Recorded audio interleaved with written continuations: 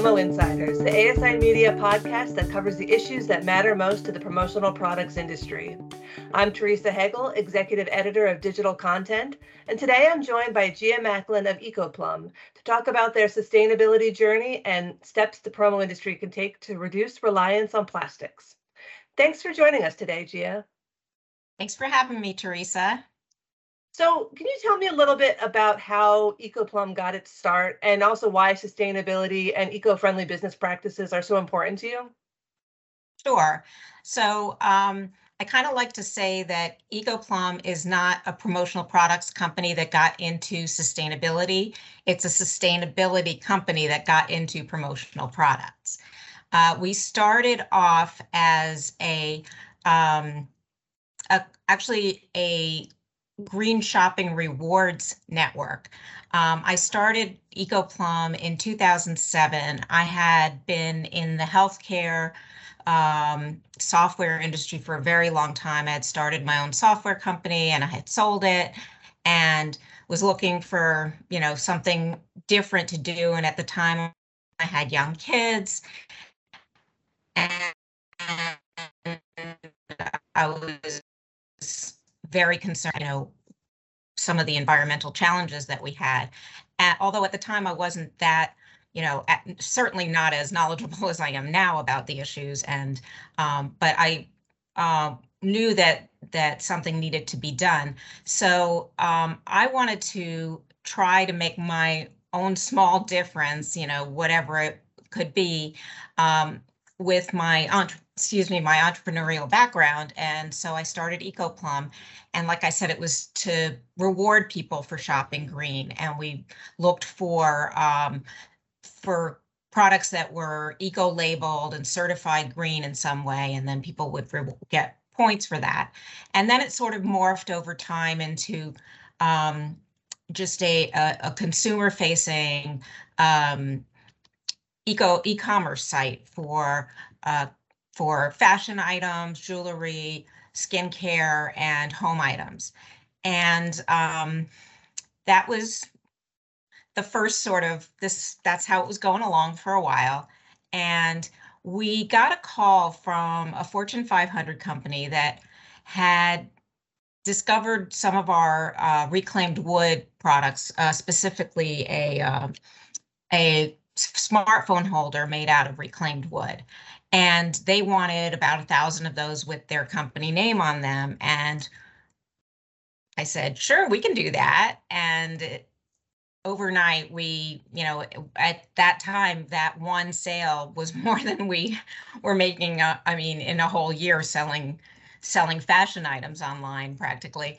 So saw that it was a good opportunity to make a bigger difference and reach more people and reach people on a business level. And my expertise had always been in business to business anyway. So the business to consumer was not really, I'd say, my forte. So got back into the B2B world and realized at the time that decided to get into promotional products, but still with a sustainability focus. And at that time saw that there was a big need for sustainable options in this $24 billion industry. Yeah, for sure. I think it's been changing recently, but in those early days, there were not that many things out there. Right. So one thing that kind of got you on my radar was the Business Coalition for a Global Plastics Treaty. I saw that, and I saw that you guys, were part of this. Mm-hmm. And you're a smaller company, but so that I think that kind of caught my eye too, because it's a lot of like really big companies that are on this list. So can you tell us a little bit about like what this effort is all about and why it's something that the promo industry should be keeping an eye on?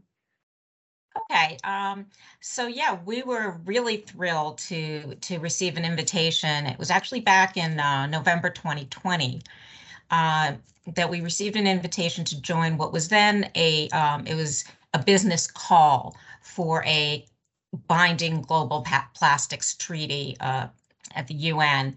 And so we were one of the very first signatories of this manifesto calling for a binding Global Plastics Treaty. That then the UN met in March 22, and at that time took a lot of the recommendations of this group of businesses, but they did not come up with a binding global plastics treaty. But at the time, they came up with a resolution. So it was the UN Environmental Assembly in March 22 that came up with that resolution to proceed with an intergovernmental negotiation committee and process towards a legally binding agreement to end plastic pollution. And then after that, the coalition was formed and convened for the first time in September, and it was convened by the Ellen MacArthur Foundation and the World Wildlife Fund, along with 85 organizations that were the initial signatories, plus other, of this business call, plus some other companies that came along during that time. And yeah, we're just, just really, it's an honor for us to be, alongside companies like IKEA and L'Oreal and Unilever and Pepsi. And, it's just like, wow, and Danone, and, it's just great. So,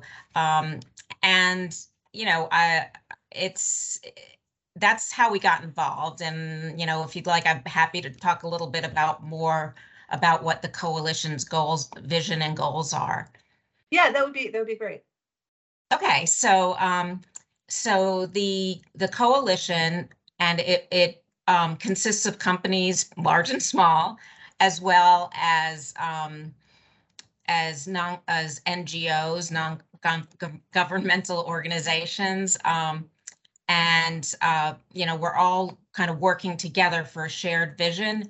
And that vision is for a circular economy where plastic doesn't actually become pollution.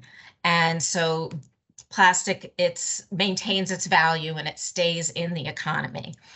And so I kind of want to just read one thing that they say, which is in the coalition's vision statement.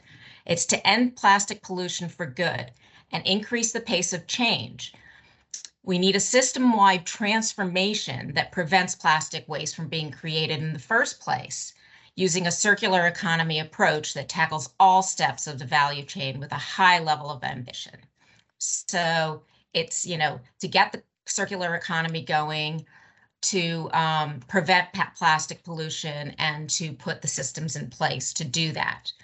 And the outcomes that the coalition would like to see is sort of threefold. It's a reduction in plastic production, especially plastics that are short-lived, like single-use plastics, as well as plastics that have high leakage rates, like microplastics. The circulation of plastic items, if they cannot be eliminated, to keep them in the economy as long as possible at their highest value. And then the prevention and remediation of, whatever is left to keep it from the leakage into the environment. So those are the main, outcomes that the coalition would like to see. And the coalition exists to bring these policy recommendations forward to the UN for an ambitious and effective treaty, and to keep all of to be an inclusive group of organizations that come up with these recommendations, to coordinate advocacy efforts so that we're sort of joined in strength, and also to bring confidence back to the business community that, something is going to be done, and, hopefully. And so that's why it exists. And, we'd like to see the treaty come along. And with this resolution that happened in March, it's moving along, and there's a possibility of a binding treaty, global treaty by the UN by 2024. So it's really incredible. Yeah, that's awesome. So, I mean, for the promo industry, obviously, there's a lot of items that are made out of plastic. And not all of them are, single use or anything like that. There's a lot of reusable stuff, but I think there has been criticism about there being too high of a reliance on plastic. What are some things that the promo industry can do to kind of reduce its reliance or kind of help with this treaty, help with the circularity of the plastic industry? Sure. So I know that the treaty is specifically about plastics, but I think it's important to just look at sustainability overall when we look at the promotional products industry. And I think first and foremost, we need to eliminate the cheap gimmick products that, whether they're made out of plastic or not, that are very likely to never get used. And, we all know what we're talking about. You go to a conference and you get some things in a bag, and before you even check out of your room, they're in the trash, and nobody really ever sees them. So we need to eliminate those. And two would be to replace products that are made from plastic with other renewable sources. So there are so many different materials that promotional products can be made out of that are renewable, such as bamboo, wood, or hemp, and other natural sources. So we can, move away from plastic. But if you are going to offer plastic, I think it's very important to make sure that it's plastic that's already out there in circulation. So post-consumer recycled plastic is really what we should be looking to for our promotional products. For example, we sell a lot of pens that are made out of recycled plastic bottles, and they look nice and they write well, and we're keeping the plastic out there and not going into the waste stream. Right. The third thing is, I think you said that this already does, we already have a lot of this in the promotional products industry, but to offer products that do replace single-use disposable plastics. But I think what we need to be careful about is that, yeah, it's great to have reusable totes and, bamboo utensil sets, stainless steel coffee mugs, water bottles made out of maybe borosilicate glass or something like that. But we need to be careful that we're not creating one problem, getting rid of one problem, creating another. And what I mean by that is that, a lot of promotional products companies sell these reusable bags that are made out of non-woven material, and that's really just a tougher plastic, but they're not that durable, and they break after several uses. So we're almost replacing like a cheap plastic with a plastic that's even harder to break down over time. So I think it's important to say, well, is this product replacing single-use plastics, and is it something that is going to be used many, many times over and eventually biodegrade in a way that, much quicker than plastics do. So. Right. And I think that's something we hear a lot more about is higher value items in the industry, right? Like, trying to kind of steer people toward, buying maybe fewer things, but each of them being like a higher value item. But it's a conversation that you have to have with your end users and try to convince them on something that maybe they just want to spend a certain amount of money, and they're not really thinking about like what is actually going to be the best use for their brand. Right. And that's always a challenge, but, we need to look at the bigger picture.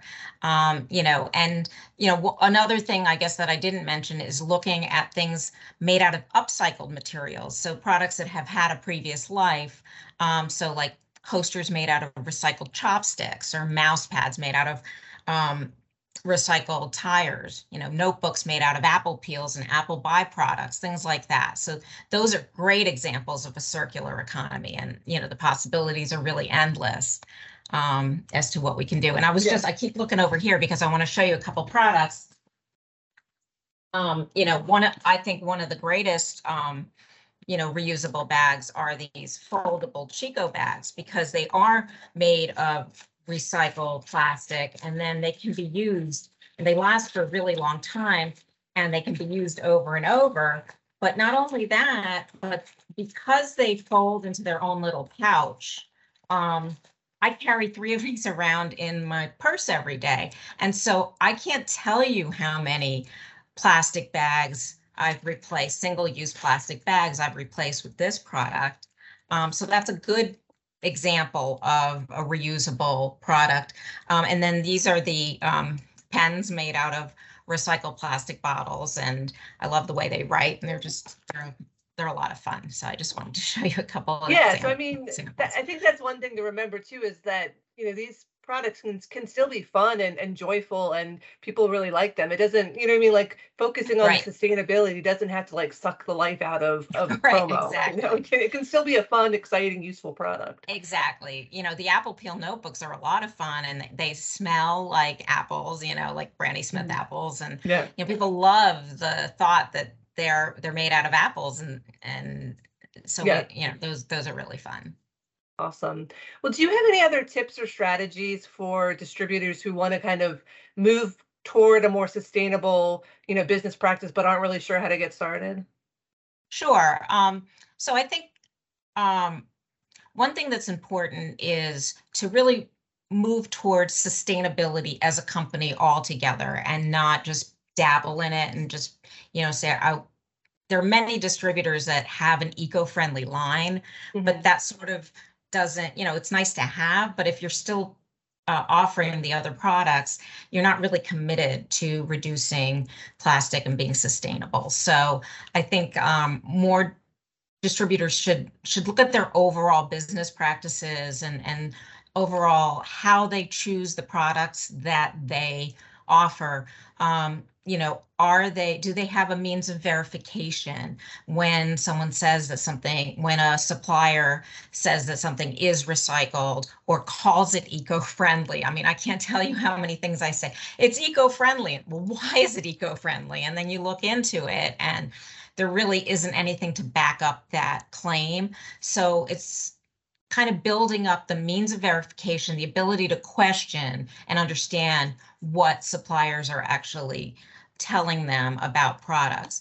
Another thing they could do is become a B corporation like we did, which is,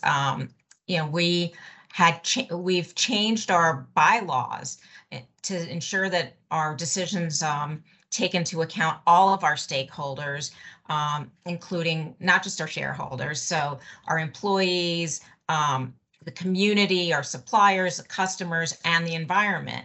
And those are all equally as important as the shareholders, and that's what a B corporation is. So they should maybe look into that. It's quite a process. It took us about 2 years to get, and only I think a third to about a half of the companies that apply for B Corp get it. But if you get it, it shows how committed you really are. We're also, another thing they could do is we're also a Green America Gold certified company. We're members of a lot of different sustainable coalitions that they could look into, other distributors could look into. The American Sustainable Business Council, it's now called the network, sorry. The Association for the Advancement of Sustainability in Higher Education is another one. And like this business coalition now that we're part of for the Global Plastics Treaty, or just joining the Fair Labor Association. Those are some things they can do. And I just want to maybe say that the first step can be looking at what area of your company is contributing the most to needless waste. Maybe most of your products are coming from overseas, so start looking maybe more locally to try to reduce transportation emissions. Or maybe it's that you don't do any kind of durability testing when you bring products on board, and so start doing that. So whatever it is like, look at your company as a whole and say, what are we doing a lot of that is kind of producing waste or emissions that we can try to, start to reduce. Yeah. And I think sometimes one of the nice things for a business is that when you look at things like that, you might actually save yourself money too, which, Exactly. which is an added bonus, for your bottom line. Exactly. Yeah. So I think, if you look at your company and you run your company with an equal emphasis on people, planet, and profit, that things actually start to fall into place. And so it's, it almost becomes, just part of the fabric of what you do. Okay. Well, thank you so much for talking with us today, Gia. This was really great. I appreciate it. Thank you so much for having me, Teresa. It was great to be here.